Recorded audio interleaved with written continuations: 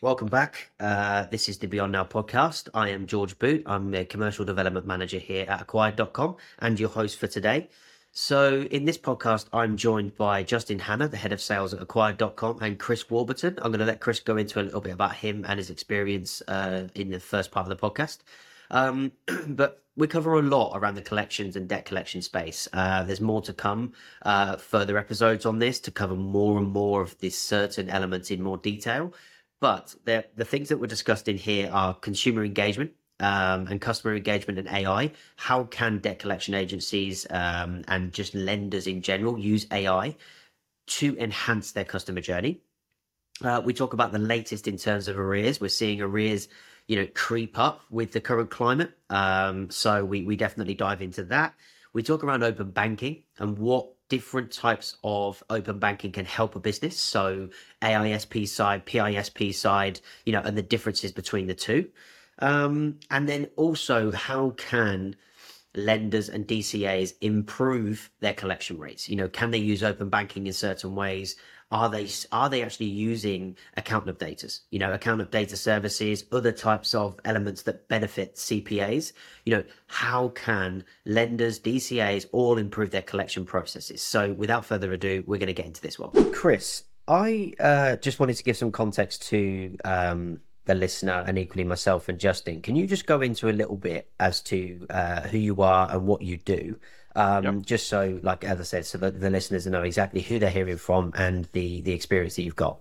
Yes, George and Justin, I suppose, my background's been in financial services for the last 30 odd years. And I just sort of date myself by saying that sometimes. So I've worked in, for credit card companies, worked for American Express for the longest time. I was with them out in Canada. And really, I suppose I would say working across the risk operations process, which is basically credit underwriting, so exception processing, fraud, authorizations, and then looking at the back end sort of collections and recoveries kind of processes as well. So I've done that, say working in work for Amex, I work for some big banks in the UK, and I've been doing consulting and sort of advisory work for the last sort of 5 years, principally in the collections and recovery space, really looking around things like strategy, looking at how that can be improved, looking at contact strategy as an example, contact channels, looking at payment channels, in terms of how can that be used to basically optimize that kind of process. The other thing I've been doing for the last sort of 3 years has really been some of the videos around sort of exploring, some of the ideas and the technologies that are out there, which is, there's just so much that's kind of going on in the industry at the moment with so much new technology being coming into stream. And there's just like a whole exploration that can be really had around that. So I'm doing a video series on that, which is my ROAR site as well. Great stuff. And for the context of the listener, so we're joined by Chris here, but we're equally joined by Justin. So Justin Hanna is the head of sales at acquired.com. Justin, again, for the sake of everyone listening, can you just go into a little bit about your role and the experience in payments? Absolutely. Thanks. And thanks for joining, Chris. So Justin Hanna, I've been working in payments now for 14 years. My background has been in helping out businesses really understand the card landscape in taking payments. It's not as simple as what it used to be. So our role here at Acquired, especially with a focus on the consumer lenders and collection space, is really understanding how can we optimize the collection landscape to ensure that not just the businesses looking to help them with their challenges, but also ensuring that the consumer and the cardholder is at the heart of everything that we do. I think the landscape is changing day by day. Consumer duty, whether we like that buzzword or not, cost of living crisis. So our role here at Acquired is to really help businesses ensure that they're given the right payment options to the consumers and the borrowers and the debtors. Great stuff. Chris, I wanted to get into a topic. We've got a lot of stuff we wanted to cover. I know you, as you said, wanted to cover some technology sectors. We were going to cover open banking. I'm going to let Justin kind of chew the fat on the account updater piece. But to start off with, I wanted to go into some, latest trends in arrears and arrears volumes. you in our scoping call, you mentioned that this is something that you may want to touch on. Could you just go into that and exactly what you mean by arrears volumes for the context of the listener and why we're seeing them increase? Yeah, so I'd say that arrears, as I would describe it, is whenever someone has sort of missed a payment. So they might be that it's a penny past due, and they're basically starting to fall behind on what would be their monthly payments. So that can happen in financial services, it can happen on your credit card, it can also happen in utilities, it can happen in on your gas or your energy bill, it can happen even with council tax and council payments, etc. So that's generally what the arrears process is. So what happens, and I'll talk specifically about financial services, so for example a bank loan, is people tend to go in arrears when often there's some sort of financial event that's happened, or there's been a life event that's happened, which means that they've fallen a bit behind in their payments, and they've missed the payments. And it might be that they've just forgotten, it might be there's something bigger kind of going on. So often when you see sort of periods of economic stress, so periods of inflation, prices are going up, people's incomes aren't necessarily going up the same rate, you'll tend to start to see people falling slightly behind on some of their payments because they're struggling to make ends meet, and that's just the reality of it. And you'd expect that we've got inflation going on at the moment. There's definitely economic stress that's going on in the economy at the moment. Interest rates are going up, energy's gone up, food prices are going up. You'd expect the arrears levels would be going up. And actually, we've been sort of saying that we're expecting arrears levels to go up. And you heard this term, we all use the term tsunami of debt that was going to come through over the last 3 or 4 years. And really, that hasn't really panned out as being true. And even as we sit here today, despite energy increases over the winter, despite food price inflation, we're starting to see some early signs of arrears levels going up, but it's not a massive increase that I'm hearing basically flowing through onto the loan portfolios. And that being said, you sort of start to see it in some sectors. So people who have lower income at the moment, people who are maybe a little bit more indebted, there is some start to tick up there, and undoubtedly some people are definitely struggling, but on average it tends to be it's a little bit more muted than you might expect at the moment. So that's really what people are out there looking for at the moment. And I think there's a lot of discussion around why are we not seeing it? Why are we, what are we actually seeing going on? And I think one of the theories that people are talking about is, well, look, a lot of people saved actually a lot of money during the pandemic. A lot of people saved. If you were employed, you didn't pay commuting, you couldn't go on holiday, and are people basically using that to basically absorb the cost of living increases as they sit now? I think the concern for us in the collections industry is at some point that will run out, and then will we gradually start to see people basically starting to flow through and falling behind if nothing changes, essentially. So that's kind of the theories, what we're seeing at the moment, I think, really.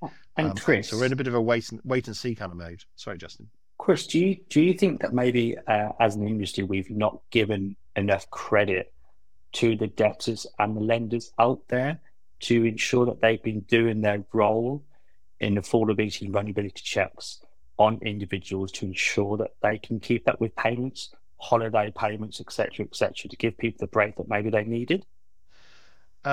Sorry, credit to the customers, or credit to the... Correct. Yeah, to the customer.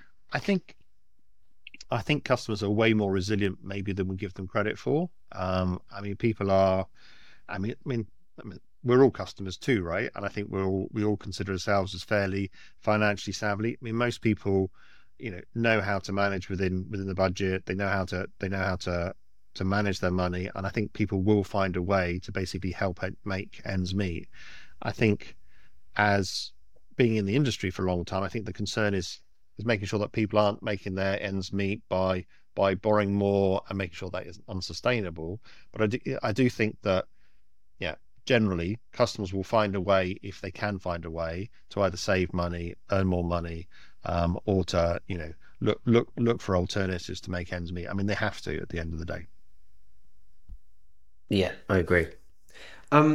Anything to add there, Justin? I know that's a lot we've just covered there, but I think the cost of living crisis, the end of the wholesale government support, people getting back to the new norm. When we say the new norm, you mentioned there, Chris, around people where a lot of people were able to save during COVID. those that were working. Flip that on its head is that people that had jobs for 10 years have been told overnight they no longer had a job. And you say about making ends meet, people have had to do what they've had to do. I think it may be a prolonged kind of process from this as to when people start struggling because they had done well, but that money will soon look to run out, right? Because people do want to go on holidays, and people have done very well, I think, in prioritizing debt. I think where we're getting to a point now is you can only prioritize debt as well as you can prioritize debt. However, if your outgoings are more than your income, what do you do? And that's where it starts getting a little bit more concerning, I think, as a government. I think for people that have borrowed during COVID and now look to have to start paying that back. And we look around AI and how can we, as businesses, ensure that we're doing the best for consumers at the heart of everything. I mean, if the pot's only so big, there's only so many ways you can sort of rearrange your expenses and save money. And you can do that. You can do that a few times. But there's only so much you can do. At some point, it sort of runs out. And people have been looking at, so for example, people might be eligible for extra benefits. That's been a theme that's come through, and so that might be a way that people can also then use that to get themselves back on their feet. But there's only so much, and I think it's gradually it's starting to change, and so almost like from the level for disposable income or negative disposable income is gradually going up, and so more and more people are falling a little bit into arrears unless something changes. And I think we've definitely got to look at the inflation rate and hope that starts to come down, maybe even and we actually need prices to come down. So you don't need inflation to still be positive. You actually need it to stop to a certain extent for prices to actually come down. Maybe reducing energy costs will help, those kind of things. But that's really what people need at the moment, I think. If Martin Lewis has become a lot of people's savior, right? Yeah. Over the last couple of years, and it makes you think how many causes there are to help people. So much benefits that people may not taken the most of right now.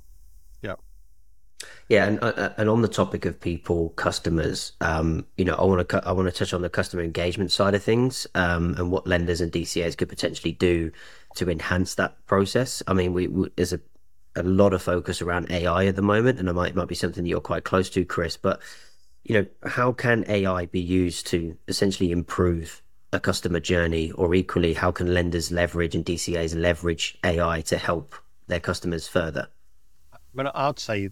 So there's been a lot of talk about AI for probably the last 6-7 years, right? And our understanding of AI has kind of changed over that time, hasn't it? It's gone from robots, I suppose. Then we've been talking about scoring and machine learning. We talked a bit about that, and now we're most talking about the large language models. I think we should people talking about like ChatGPT and Bard and those sorts of things. I think AI is a term in terms of it's maths, right? I still see it as being maths, and it's been around for the longest time, probably since the 1970s. I mean, the mathematical techniques have been around for the longest time, since the 70s. Financial services in particular, and credit risk teams have been using it for the longest time. Linear regression type models, those kind of things. So it's not like it's new, and it's almost like what's changed is the infrastructure that goes along with it is what's changed. So the volume of data that's available. The machine processing power, processing in the cloud, allows us to just use these mathematical techniques on a much larger scale, which makes it a lot more intelligent. So I think it's that's really what's changed. I mean, I'm going to talk a little bit about large language models, because things like machine learning is kind of what we know in terms of risk scoring. I think you're just going to have more parameters to segment your portfolio. You can use more data to further segment your portfolio, work out what might be happening, what might be predicted around happening. I think large language models, which is the new theme that's kind of come through, are very interesting. And I think what excites me is the ability to be able to take a little bit more sort of like fuzzy data, sort of like language type data, and lots of different attributes, and to process that into something that's a little bit more meaningful and maybe be predictive as well. I think we've got to be very careful in financial services around it giving definitive answers, because it's kind of like fuzzy logic, a bit like our own brains to a certain extent. It sort of doesn't give a hard and fast output. It will make mistakes. So I think that's a bit of a concern in financial services. Where I do think it'd be used is almost like a bit of a guide, for example, to an agent, as an example. So can it take time out of the process, for example, for things like writing notes? Can it take time out of the process to even interpret real time around what someone's talking about, put it into summary bullets and say, well, these are the questions you might need to ask next? It's always got an agent or someone that's sort of in control, but it gives you almost like someone sitting in the background helping you do some of the legwork that allows you to then have better decisions, better conversations, talking with people and gathering extra information. So I think the next 2 or 3 years, I think we'll start to see that coming through, probably in call centers, DCAs, those kind of things. I don't think it's going to replace agents as much as sort of just enrich their jobs a lot, and so they can concentrate on what they do best, which is human connection and creating human connections. It's quite an interesting point there you mentioned, Chris, around AI is changing the world, but it will never have feelings. And this is what we're trying to enable, especially in the collections landscape, is when a customer says one thing, what does it actually mean? So as you mentioned, it's quite fuzzy when it comes to the logic of AI. You say one thing, it gives you something else. It's kind of A to B. At what point, if somebody says one thing, but the way they're saying it is where AI can be a real game changer. Right? ChatGPT allows you to type something out, which is fantastic. But imagine the point where you hear someone saying something and then realize that you may need to show empathy, you may need to show sympathy. Oh, actually, this customer is vulnerable because of what they're saying and the way they're saying it. At the minute, we're completely reliant on people to make them decisions. And I think there'll be a lot of people be nervous around talking into a computer to say, I'm struggling, and the response you'd get from that. So it's a really interesting point you made there. AI, if you can transcript what somebody's saying to give someone an answer to come out with, great. It's that people connection. I see it's almost like a continuation of information streams. So if you have, I'll talk a bit about like a letter, an example. A letter, I always say, is a bit like someone's shouting at you, right? So I'm going to send you a letter and I'm shouting at you because it's a one-way communication. I'm telling you what to do, right? So that's and that's the limited information I'm getting back. If I then get to email, that's a little bit two-way, and I can read between the lines and what the email's coming back. Real-time web chats, probably a little bit more information rich because there's information going both ways, and I can sort of understand the way they said it. If I go to a voice call, then I'm then getting extra information. So I'm getting sort of tenor, tone of the voice, how they said, what the sentiment is, those kind of things as well. And then when you go to video chat, then you get even more information. You see what my background looks like, what you might have an impression really around that. And you go to live and it's even more so. And so you almost like have this continuum of information. And what's interesting about the AIs is just like we're starting to access further and further up that continuum. So it's all like we've done letter, we've done email, we've done text. Now we're almost like going to almost like more sort of like language, almost like live language. Will we go to video next? Where will it sort of go? It's almost like we're going up that information and extracting that information in a way that we do as humans, but being able to do that systematically and then being able to interpret that information. And I think if that gives extra information to us as businesses to be able to service customers better, then I think that's going to be a good thing. We obviously just need to make sure we got guidelines around making sure that's done right. But I think it's going to help augment our experiences with companies. Yeah, and I think on the topic of improving customer journey, continuous data streams, and kind of constantly sharing information, I think that moves us nicely into the world of open banking. Being able to have access via your systems directly to consumers, have that live data. So I'm just going to shoot this one quickly to Justin. Based on obviously your knowledge around open banking, could you just go into a little bit around the AISP and the PISP element of it, and just explain briefly to the listeners what the differences are and essentially what open banking is as a whole? Yeah, sure, absolutely. We look at open banking in two completely different conversations around AISP and PISP. AISP is a current information service provider. What that allows a consumer to do and offered it by a lender is the lender to look at that customer's whole infrastructure when it comes to payment background. So understanding credit scores, etc., where the CRA may take up to 90 days to feed back. From an AISP perspective, just looking at someone that can real time, kind of read only access to somebody's world of finance, which I think sometimes may make people a little bit nervous around somebody going in and seeing they made a bet on it at the weekend, or they may have spent this on retail or that on shopping, when they're looking to try and borrow funds. Now, where it gets interesting, if you want an absolute honest answer from a lender, you need to give them as much information as possible. And people in the past maybe don't want the lender to know they've got a separate bank account with X or Y, that maybe members of families are not aware of, right? So open banking is allowing to give a real-time answer on a consumer when it comes to lending in the lending world. Then we look at PISP. So PISP, payment initiative service provider. So what this is allowing consumers to do and lenders to do is to pay via a bank transfer, so bank to bank, account to account payments, real time. So you can actually open up your bank account via a payment page and make a payment, which has been more of a personal way of making a payment. And people, again, were nervous around sending bank payments to one another. However, we're so now used as a generation to open up our banking app to make the payment. And it allows businesses that are accepting pay by bank and open banking transactions is to have a reduced cost by not having to pay for card payments, as it's always been in the past, to the schemes and the exchange fees that are associated against that. So we're separating LISP and PISP. Pure utopia, I believe, is that a business via AISP will be able to check if someone has the funds in the account and then request the funds via PISP, paid by bank initiative, so they know that the customer's got the funds in their bank account before attempting for them to be paid. That then moves on to kind of recurring payments, and we'll touch on that in a little while around VRPs. But I think when it comes to open banking and changing the landscape of the lending industry, you'll be able to tell in real time before you lend to somebody what they do with their money. So when it comes to understanding the affordability and vulnerability as a consumer and waiting for the credit reporting agencies to give back a credit score associated to that consumer, it allows the lender to make their own decisions, which I think is absolutely key when you look at who's going to arrears, prime, subprime. If you've got into arrears in the last 15, 20 days, that may not have been reported on as yet. Open banking allows you to understand in real time if that consumer is a vulnerable consumer, maybe you shouldn't be lending to them.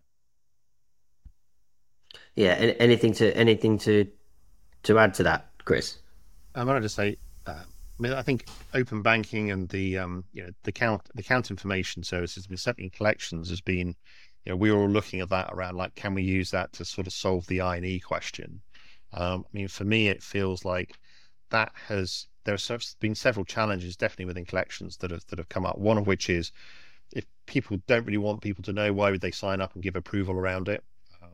And so that's been a challenge. And so really trying to embed that within the customer journey is something that people have really tried to do. So what's the benefit of me doing that? So does it help me get further down an I&E process that I have to do anyway, versus being like a go-to? So it's all like being an add-on rather than a replacement, I would say.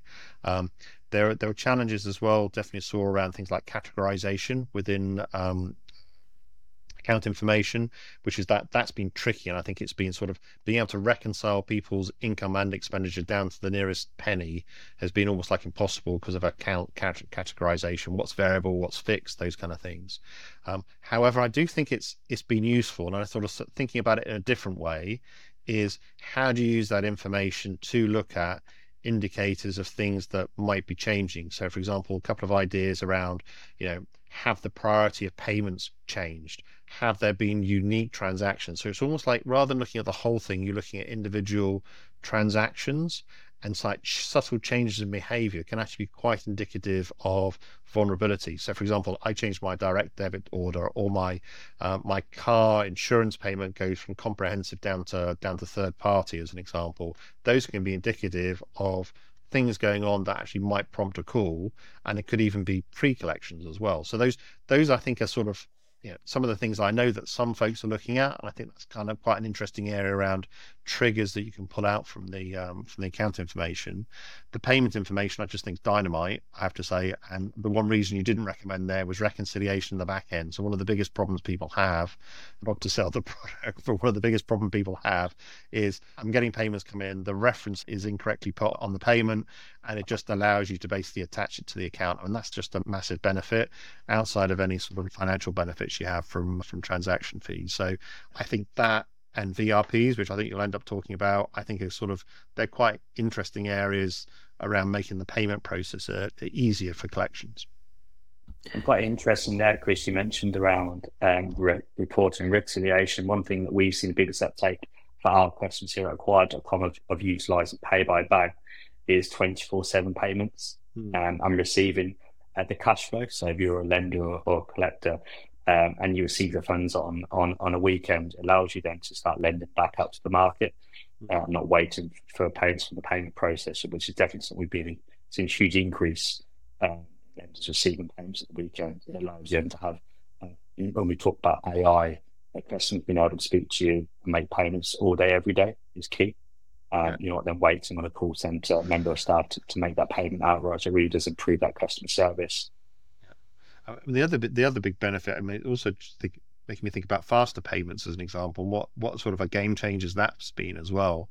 You remember the days where it used to be like 2 or 3 days, and you still see this sometimes on some transactions.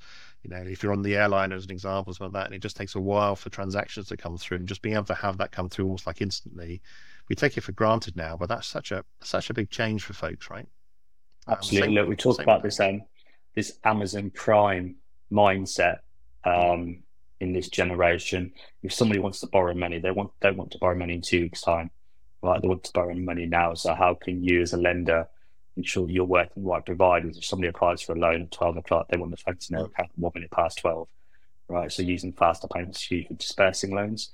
And I wanted to declare the loans. If somebody's ready to make the payment, let's take the money out of the account and put it into the account who requires that payment for. And we look at VRPs. My honest thoughts on VRPs is we're still 2 to 3 years away. For variable recurring payments, and I don't think we spoke to most banks out there. They're still not ready, although we'd love them to be ready. The replacement for direct debit is coming, but maybe where we thought it was in 2023 a couple of years ago, probably now more looking at 2025. Purely to replace direct debits through variable recurring payments. The issue is that the banks are just not ready for it. NatWest have done some great work, which is fantastic to see. Commercials are still not being agreed across the industry. We see the likes of our competitors, especially to Acquired, talking about VRPs, and we are definitely excited about it too. Really interested to see when the market is actually ready to adopt them for all purposes. Do you think it will replace it, or will it just be yet another channel? I mean, so the history of all these things seems to be, are we going to have this new technology that's going to come in, and it's going to replace this, right? And often it just ends up being in addition to what we've already got. I'm just thinking there's a lot of discussion around accessibility at the moment, particularly with our consumer duty as well. And will VRPs be, seem to be very, very contingent on mobile access or computer access, or, online banking access, those kind of things, where a direct debit you can manage without that, right, as well. And just whether you think that is going to sort of come through as a bit of a theme as well, which is probably means that it's another channel rather than, albeit a significant one, rather than being sort of a replacement. Yeah, I think that's a really good point. I think the job of VRPs should be across the industry is to complement other forms of payment methods to allow consumers to pay the way they want to pay. Whether that's direct debit, whether that's VRPs, whether it's Apple Pay, whether it's Google Pay, whether it's Pay by Bank. As a payment provider ourselves, our role is to allow our merchants to allow their customers to pay the way they want to pay. If you're only offering direct debit, it's going against everything we're trying to do with consumer duty and evidence that we're trying to help consumers. If you're only offering card payments, it does the exact same. So our role is to offer open banking alongside card payments. VRPs will be game changing. We're well aware of that. But there's also a reason why businesses are still integrating direct debit into their platforms, because people are still used to direct debits. Yes, sometimes they are a little bit clunky, but by digitalizing that direct debit creation experience to a consumer, they might not actually see the difference between creating a direct debit via a digital platform to VRPs, as long as the funds are coming out their bank account, I don't think they'll see too much difference. The plus for the lender or the business is they'll save on VRPs compared to maybe recurring card payments. Direct debit's always going to be cheaper, but do you want to wait 5 days to realise a direct debit has been cancelled? And then what's then the process flow to reaching back out to the customer to ask why that direct debit was cancelled, as opposed to VRP, which is instant, it's real time. If it's a VRP at 3 o'clock in the morning and it's cancelled, reach out to the customer 1 minute past 3 to say your payment's not gone through, it's not been successful. Then a flow off the back of that. And getting into that piece around, we've talked a lot about open banking, but there is still obviously a huge conversation to have around the card payments element. We talk about CPAs, you just touched on recurring payments there. Account up data is a key thing for this sector. I know we're moving into the world of network tokens, which we'll save for another podcast. We're not going to get into that one now. But for the people that might be unaware, Justin, could you just go into a little bit around account up data and what that actually means in regards to collecting arrears and debts? Well, absolutely. So when we look at recurring card payments and in the lender industry, CPAs, continuous authority transactions, absolutely in the past is a consumer will set up a certain date for that payment to be taken out, and then that day comes and a payment might have declined. Then off the back of it, you mentioned customer service, reach out to consumer to say, really sorry, your transaction's cancelled, has declined because your card has expired, which is painful for the call centre staff, it's painful for the consumer more than anybody. They don't want to be updating their card details all the time. So what account up data has enabled us to do is a direct relationship with Visa and MasterCard. We can update the card details on lost, stolen, and expired cards automatically and send the new card details back to the business to update, to be able to run through the next payment run for recurring card payment. And we look at the Netflix model, right? When you sign up with Netflix with your card details, you never have to put your card details in again by utilising account up data. We've worked out across our portfolio 3% of all declined transactions are due to lost, stolen, or expired cards. So our role here at Acquired is to turn them declines into automatic updates and successful transactions, which doesn't only increase collections rates, which is fantastic. It's then the FT off the back of that for call center staff or digital experience of reaching out to consumer to update card details, and we can already do it automatically for them. And I've spoken to hundreds of businesses that take card payments over the years for recurring card payments and never heard of account up data. And for me personally, I would say it's the one biggest product that every single consumer lender and debt collection agency have taken recurring card payment should be utilising. Anything to add to that, Chris? Is that something that you're seeing in your world a little? Yeah, I just think about my own personal experience, the number of times that you seem to get a new card that's come through. Maybe there's been something that's happened, or there seems to suspicious spend or something like that. And it is a pain to then have to go through, because usually it's threatening of sort of cancelling your service, or you fall into arrears. If you're doing that, then it is a pain. So being able to do that ahead of time is a huge benefit. I think it's probably a good excuse to probably reach out and still talk to that customer. I know it saved the money in terms of that potential proactive call, but I do think under consumer duty, it's like we've got to think about how do we get closer to customers and use some of these things as triggers to say, oh look, we've just done this, is everything okay, those kind of things. So if I put my collections hat on, just to make sure that it's being used as a trigger to do something, and usually proactively reaching out to someone to let them know that you've done something, I think is usually a good kind of trigger, because there's a reason to call and something like that. So it doesn't negate the fact that it's a good thing to do, but I think I'd actually see it another way around, which is it's a trigger to generate customer engagement. Yeah, that's a valid point. Actually, I haven't necessarily heard that kind of point of view of it, but I suppose we're kind of, we do think around the whole consumer journey, and I think we've mentioned that a couple of times today around consumer triggers and how else can we use open banking, from a change of, like you said earlier, so from an insurance policy, if that's changed, does that reflect in a certain way on the customer? So therefore, does that act as a trigger to then go and engage with that customer. Look, there are obviously so much more that we can talk about around these topics, and I think definitely, Chris, we're gonna revisit a lot of this. But we are unfortunately out of time for this episode. So, just off the back of everything we've just said, look, I'm sure people may have questions, Chris. So, is there any particular way that you prefer that people get hold of you, and where can they find you? Probably the best way is via my website. We can leave that maybe in the comments or in the on the podcast. But yeah, it's www.ro-ar.com. It's probably the best way to do that, or I'm happy to put my email there as well. Great stuff. And Justin, I know you're pretty hot on LinkedIn these days. How can people get hold of you? Yeah, sure. I'm Justin Hannah on LinkedIn, or please do come to the acquired.com website. I'm more than happy to speak to anybody around how they can utilize the payments today and what we can do to help with the challenges and pain points to improve collections. Great stuff. Look, gents, I really appreciate you joining me. Thanks very much, and we'll take care. Perfect. Thanks, guys. Thanks, Keith.